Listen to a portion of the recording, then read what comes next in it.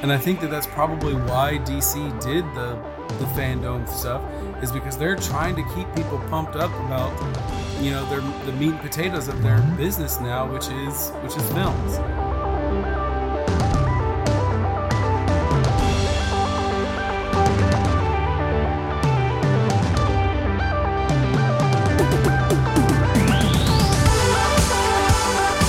Hi, and welcome to another episode of The Caption Life, a podcast about the impact of comics and pop culture on life and society, and vice versa. From deep in the heart of Texas, I'm Kevin, and across the Rainbow Bridge of Friendship, I'm joined by my good buddy Sean in Indiana.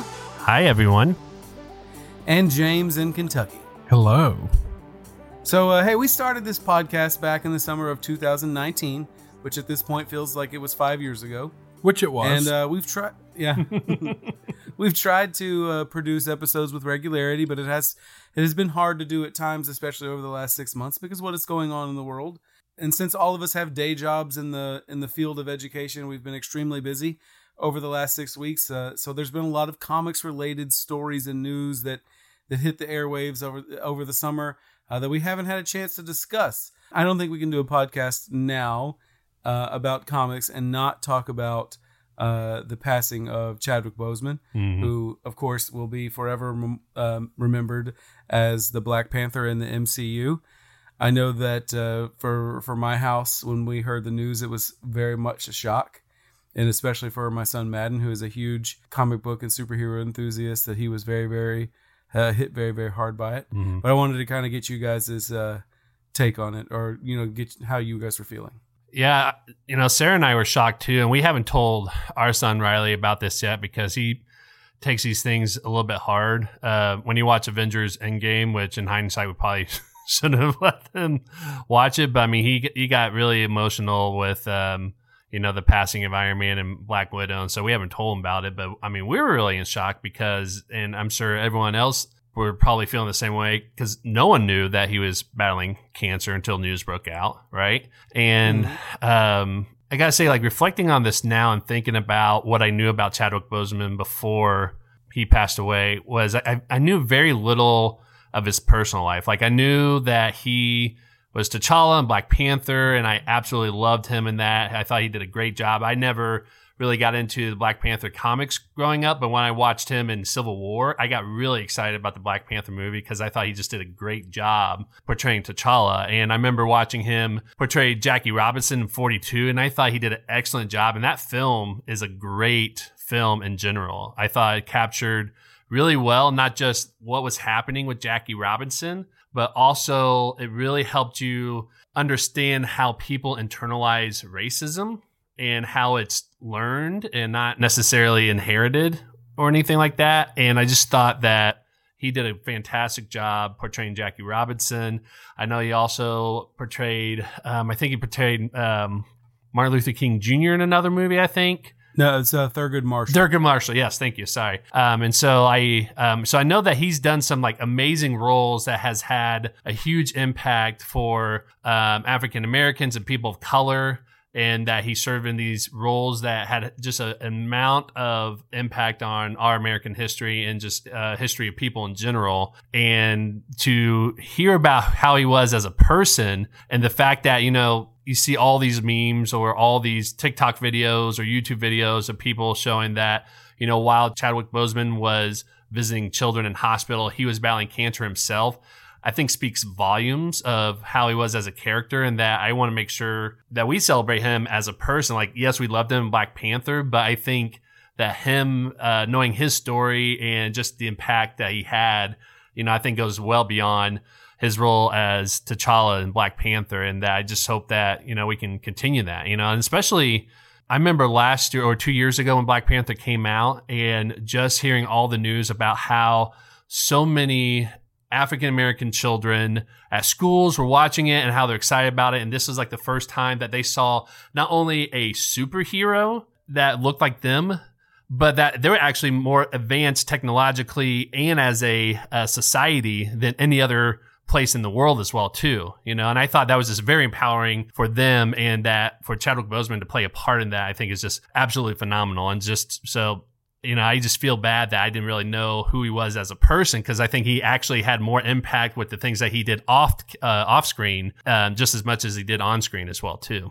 It was really tough because everything that I'd heard about him as a person, like he was just seems like an honestly really good person. And that's kind of hard to find these days, especially with like big name actors and athletes and whatnot. It's like they always end up like breaking your heart, it feels like. But it's like he was a really good person. And it also hit kind of hard because I'm 36 or about to be 36, and my uncle, my dad's brother, died when he was 42 from colon cancer. And then my dad's father died from colon cancer when he was 62. And of course, my dad died from something cancer related when he was 62, but it wasn't that. But like that really runs in my family. So, I mean, that kind of hit hard too, and just kind of dredged up some things there. But yeah, I think it's a really tough thing. It was really sad, but I do like how like ABC showed Black Panther that Sunday night, uninterrupted by the way, which is great. Yeah, which they never do that. Right. Comixology ran a sale on Black Panther comics. Like every individual issue of Black Panther was free. So there was like over 256 individual comics that they gave away to kind of honor Chadwick Boseman. So, you don't really see that very often, to where, companies kind of lose money and things like that. So it just kind of shows you the, power of comics and movies and things like that when a man is honored when he dies. So yeah. I will just add that I saw in passing on social media that because of the very intense and widespread strong reaction to his passing, that somebody said that a lot of times when we mourn a celebrity, it's kind of a release valve for all of the personal stresses and things, grief, or that we're dealing with in our own personal lives, and it's usually the straw that breaks the camel's back. And I think that during the time of crisis that we're kind of all experiencing still with the COVID pandemic, that was probably more so true than ever. But one of the things that hit home with me, like you, James, I'm in my late 30s. I actually just celebrated my 38th birthday a few weeks ago. That his age, that he was only 43. That's just 5 years older than I am, and that that the time is fleeting, and that you only have so much of it here online, so much of it here on the planet, and what you do with that time matters. And he managed to have an incredibly huge impact. And I like you, Sean. I think that he is a person who has portrayed some really, really important historical figures, but I think historically speaking, he's going to be remembered as the Black Panther. And I think that that's okay, because it's not just that he portrayed a fictional character in a movie. It's like you said, it's like what that character represented and what that meant for so many young people, African Americans and people of color, that what they took away from that portrayal. So, he's definitely going to be missed. So, I mean, when the character of Black Panther was created, it could have been any black person. Like, they could have gone into all kinds of stereotypes and whatnot to make that character, but they made him a king of the most technologically advanced society in the world. And that happened sometime 1970s, I'm thinking. I'd have to look it up to be sure. Yeah, I think it was 1960s, because actually, ironically enough, coincided with the rise of Black Panther movement in the U.S., which was like actually no relation whatsoever. It just happened to happen at the same time. Yeah. Yeah. So, just really neat with that character in the comics and just the way that Boseman portrayed that. Like, he was the Black Panther. Mm-hmm. He was the king of Wakanda. Mm-hmm. And so also over the last 6 months, we've seen a wide variety of changes come to comics, especially because of the COVID outbreak and the shutdown that took place in March and April. And that led to some changes in distribution. We know that DC dropped Diamond as their distributor, and they went to using more local distribution for comic shops and things like that. And then, of course, towards the end of the summer, they kind of had a fire sale on employees, letting people go. And, I'm sorry, they fired their publisher, Dan DiDio, and they are taking a different look or a different route with things creatively. And so part of their game plan going forward, at least on the comics side, kind of feels up in the air right now. Mm-hmm. And I don't know if they did this to throw us off the scent, but at the same time, they kind of had the DC Fandom event or events that are, I kind of guess, still going on over the last month or so, where they pushed things out from their other mediums like movies and television and stuff like that to keep people pumped up and excited. And I think it accomplished it. I mean, I think that there was a lot of things that came out of that people are really, really excited about, and they're not really talking about the changes at the comic books. So what do you guys think about that? This whole thing with DC, I think, is a little scary with, comics in general, because Dan DiDio had been there for a while. Mm-hmm. And it kind of led through Rebirth and everything. So, but especially with like the DC fandom not having anything to do with comics, and there's always kind of that thing going on in the back, potentially, like, will, like, your big two of Marvel and DC just quit making comics? Mm-hmm. And and it seems like DC has also kind of quelled their like creative teams to where you've only got kind of the really big names like Scott Snyder, but he's beginning to kind of spin things off into his own kind of creator-owned projects. And then you got like writers like Tom King, Tom Taylor, that's doing a lot of things right now. And then you got the artist Brian Michael Bendis is doing Superman and Action Comics, and they announced this week that his run was going to be ending on that in December. Yeah, so it's just, it's kind of wild, like, kind of what's going on. I mean, from a business standpoint, it makes you wonder if the traditional comic book industry survives all of this, what kind of changes will come out of it. Because, there for a long time, we couldn't go to local comic shops, and by and large, that's how most people get their comics.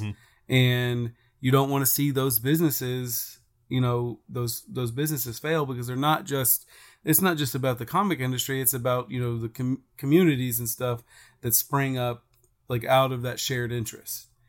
And, they're wholly dependent on the comics industry.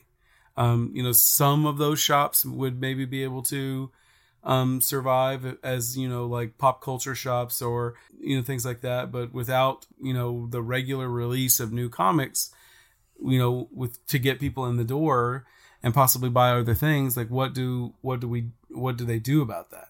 It makes me wonder, like, if they don't go towards like collections instead of individual issues. Like, right now I'm reading Strange Adventures by Tom King, art by Mitch Gerrits and Doc Shaner, and it's designed as a 12-issue maxi series. It's like, what if DC decided, hey, we're just going to wait until it's all done and then just sell the trade? I think another thing too, because the publication part of it is expensive. I don't think that any of those companies make like a ton of money off of the comics. They can't. It's kind of the same way that the toys and stuff were done in the 80s. Like, G.I. Joe, the television series was created to sell the action figures. Same thing about He-Man and Transformers, Thundercats and Transformers and things like that.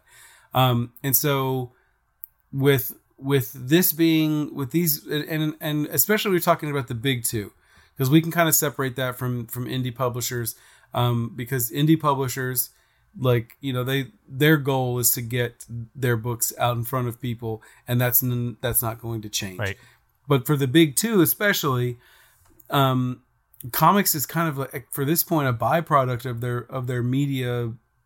It's just a cog in the machine, because I think it bears mentioning that part of the reason why the industry is suffering so much right now is because we haven't had a major motion picture release and things that would have generated interest in characters. I mean, like, who the hell knows what was going to be revealed in the Black Widow movie, and what characters would have been dropped on us as a surprise, or what revelations we would have gotten, and that would have gotten people back out to be like, oh, I want to read that book, I want to know that backstory. And that's just not happening. And I think that that's probably why DC did the fandom stuff, is because they're trying to keep people pumped up about the meat and potatoes of their business now, which is films. And the films generate revenue not just from box office, but through the licensing of things, and comics were able to do that in the 70s and 80s and whatnot. But once these characters became screen legends, that it shifted. And we've gotten some really great comic stories over the last 10, 15 years. And we've seen a lot of them developed into like major motion pictures.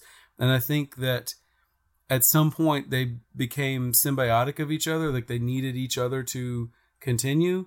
And now, because we are seeing the collapse of one side of it, the other is starting to suffer too. Mm-hmm. Well, and if you look at like the middle grades books with like Scholastic and I forget what the other one is, but the notion of like putting comics out there in like trades and collections and things is doing great for that kind of age group. Mm-hmm. And and also, I mean, when the average price for a comic is $5, it's hard to kind of choose when you have a bunch of different ones coming out. I mean, I know there's some that I decide to trade weight on because, it's like $6 a pop, or, something along those lines. And, well, and with despite what the stock market is doing, people's personal economies aren't doing that great right now. So people are having to make tough decisions about what they spend their money on, and those things definitely are a luxury. Mm-hmm. And I've heard it been like discussed before, and I can't remember who said this, and I'll say this, it was probably Eric Larson, who is the creator of Savage Dragon. But years ago he talked about people complaining about the price of comics, because the price of comics isn't the problem. When you compare like a comic to like a greeting card. Oh yeah. You could go to the grocery store and like a greeting card is $4.50 to $5-6 that, and you look at it once and then you put it in a shoebox or something. That a comic book, you get a much bigger bang for your buck. It's not the price that's the problem. It's that the economy is not well. People's personal economies are not exactly. Well. And that's affected it. I don't think comics as a medium are necessarily going to go away. And this is what I'll say why. I think that it might end up looking differently in the long run. And I think it all just going to depends on how economically everything changes the next couple of years. And that it might be a short term versus a long term. But I think that comics is not going to go away, because even though I don't see it as a byproduct, because especially if you look at Spider-Man Miles Morales and how popular that is, that was a comic book story that just recently came out. Captain America Civil War, that's based on a comic book or a comic book series that came out, 10 years before that, basically. And so I think that, the stories and the characters and everything, they're always going to be around. So I think even if the comics are going away, like the characters and the stories won't go away, but I think there's something to say about the comic book as a medium that really is where people draw a lot of connections with and draw their stories and everything. And so I think comic books aren't necessarily going to go away. Now, I'm on this website here called comichron.com that is giving kind of a breakdown of the sales of comic books in like North American history or North America, sorry. And it's been doing really well. Like from 2012 to 2019, it's gone up. It went down a little bit in 2017, but last year it was a $1.21 billion report. I don't know what the exact phrase I'm looking for here.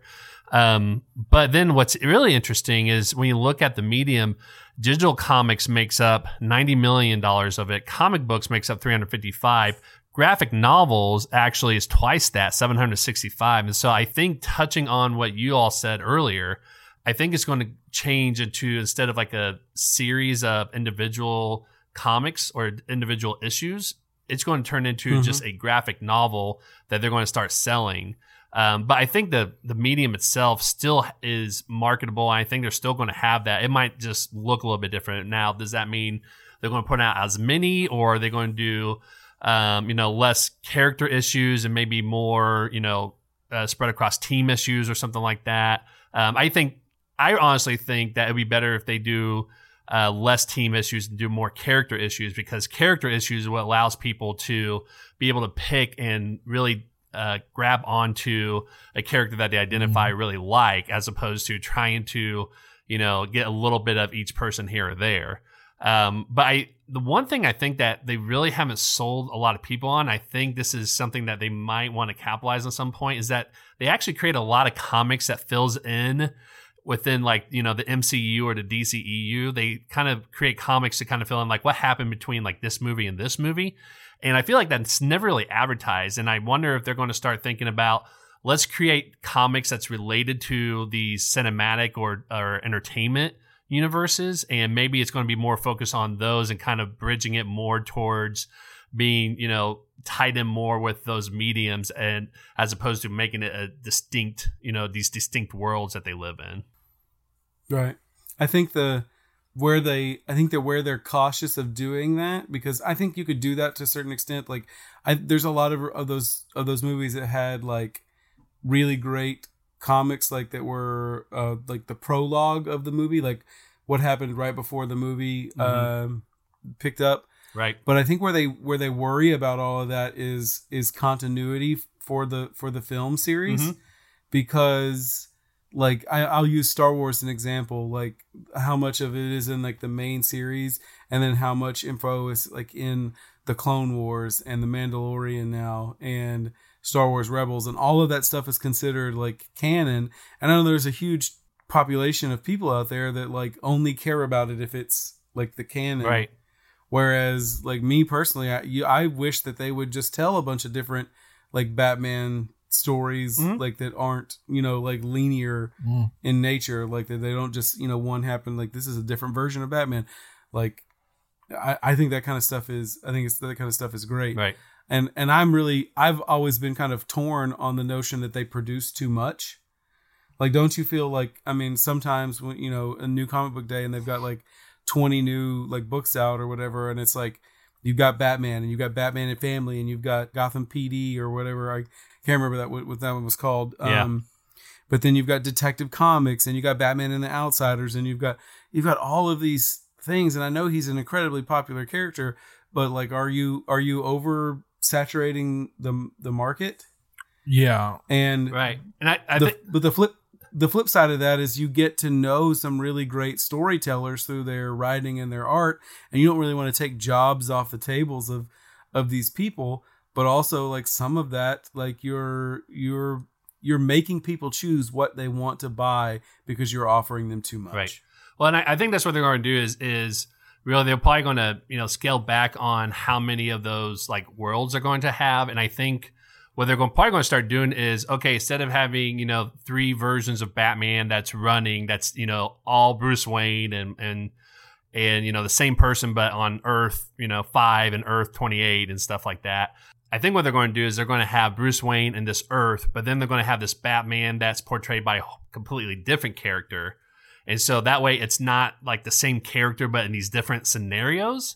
But it's just it's the same superhero, but bringing in a different person into that role. So similar to like Miles Morales being Spider-Man in this different universe. He's still Spider-Man, but he is bringing this whole different kind of character and background to the role, as opposed to we're going to have Peter Parker and Spider-Man and the Amazing Spider-Man and I think the Astonishing Spider-Man, and it's all Peter Parker, but, different stories and all that, of the same person. I think they're going to start focusing on the superhero still, but bringing a different character that's going to fill in that role. And I think that's what was brilliant about like the 2099 series that Marvel did, is that, they took it to a whole new level of this superhero still being played out, but in a different role, played by a different person. Like Daredevil 2099, I thought was really interesting that they had the grandson of the Kingpin playing Daredevil, and he has to also maintain like his grandfather's business and stuff like that. So it was a really interesting story, but you still have the character of Daredevil in here. And so I think that's what they're going to start doing, is they're probably going to pull back the alter ego of these superheroes, but start bringing in new characters to fill in those roles in these different universes. So they're going to have fewer but more meaningful stories of that same superhero.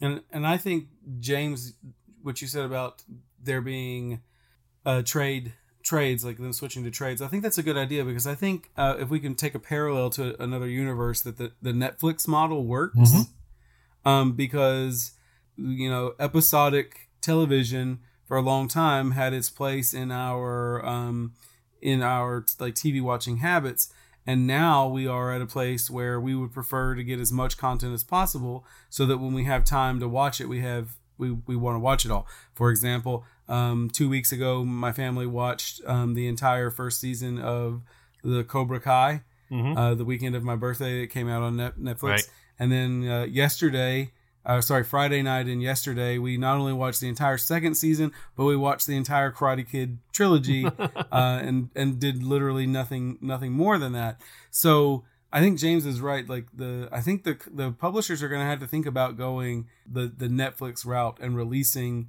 these trades so that you can consume 6 to 10 episodes all at once, because that's where they're going to find there's money in it.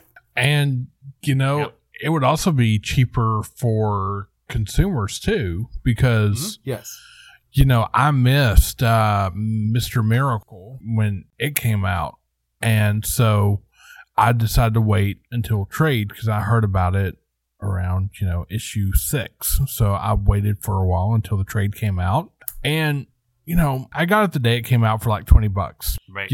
I'm picking up Strange Adventures, and it's $4.99 an issue. Mm-hmm. So 5 times 12 is, I'm really bad at math, but it's more than $20. Right. And it's like, should I wait? Yeah.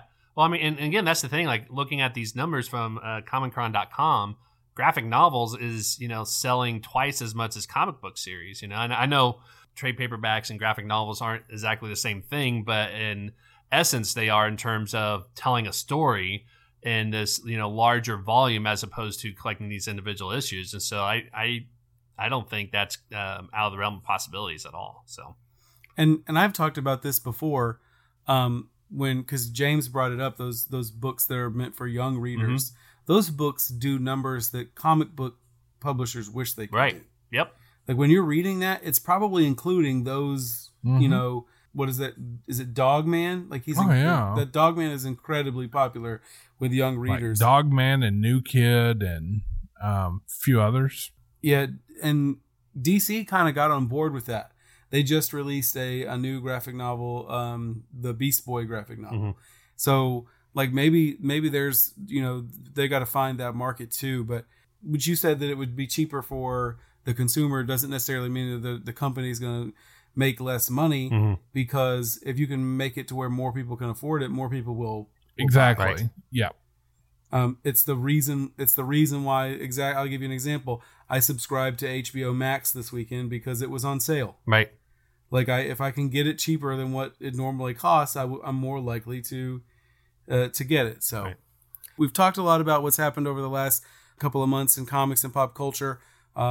So let's do this. Before we go, give me your big prediction for something that will happen in the realm of comics and pop culture over the next year. Okay, I'll go first, since I sprung that on you guys and you weren't ready for it. Okay, so my prediction is going to be a two-parter.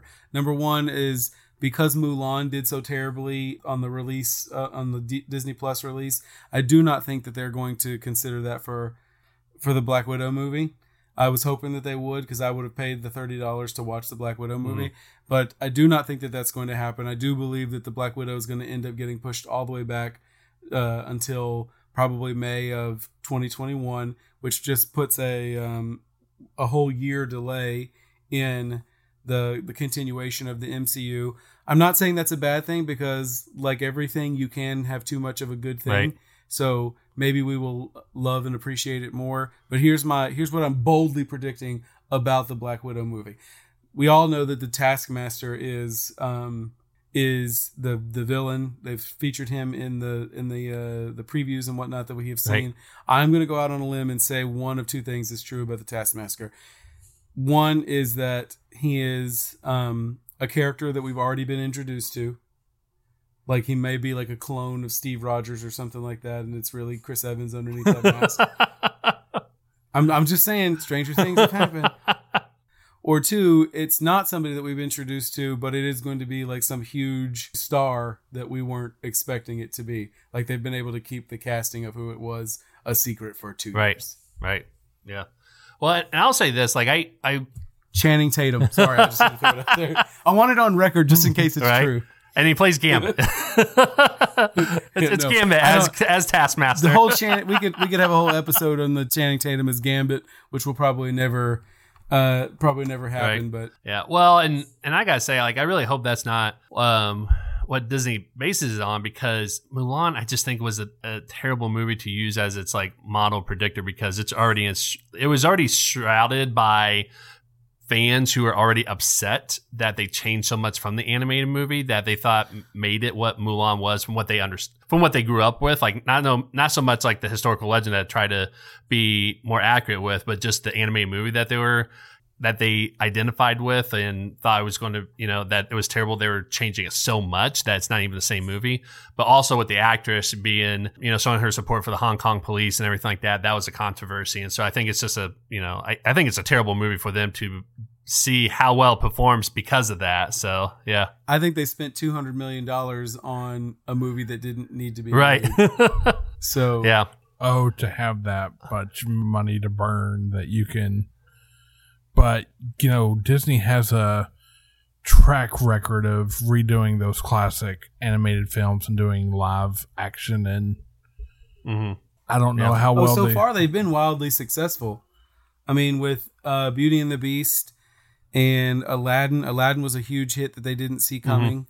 That, was more than they predicted. And then The Lion King, too. Some of that was just, people interested in nostalgia. But some of that stuff was legitimately were legitimately there were. I'm not going to say they were all legitimately good films, because I think The Lion King especially was overrated. Right. It's still a cartoon. It's just a much cooler cartoon.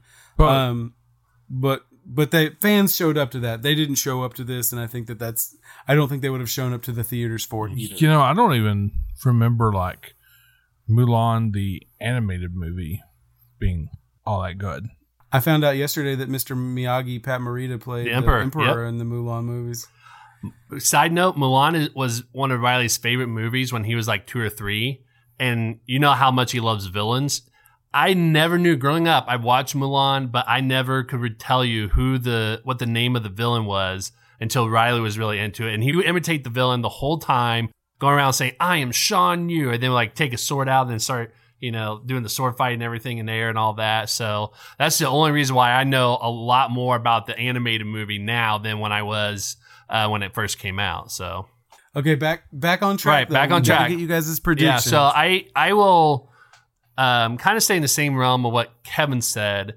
And I think even though Mulan didn't do very well, I think we're going to see more experimentation of releasing films straight to streaming services and possibly see a change in the movie theater industry in terms of how they're releasing movies out to crowds and stuff like that. I think there's still going to be a market for people wanting to go out, especially once all this is over. People just going to desperately want to go out and be out in public. And I think that's going to help make a big boom. But I think until that happens, they're going to start experimenting more on trying to get more money out or try to get money out of people watching their movies. And so I think you're going to start seeing Netflix and, Hulu, which is owned by Disney, but Amazon, I think they're going to start trying to take some films that they were planning on doing in the movie theaters and just go, straight to streaming and try to get money that way. Because I think Disney is actually a genius in trying to start that early. And I know that I think AMC or Regal or one of the theaters have been trying to get the movies streamed, straight to homes and stuff like that. So that way they can make a profit and everything. But I think we're going to see more of that.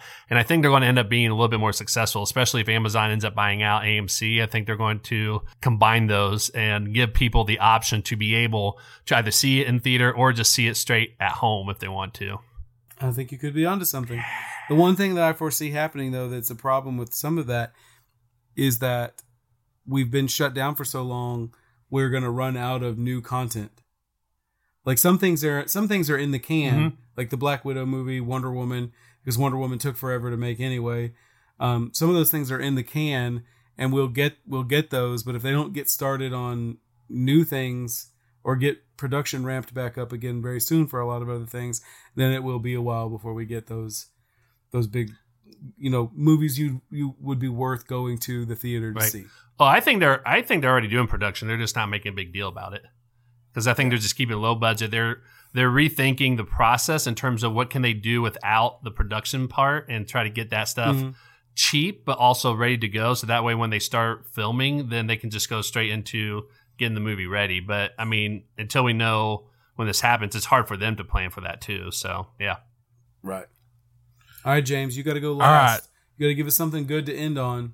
I've got two that's probably going to be completely wrong, but I'm going to throw this out there because, what the hell, because, sports people throw out these predictions all the time and they do really, really bad on them. Right. I'm going to say Wonder Woman releases on HBO Max at Christmas. Okay.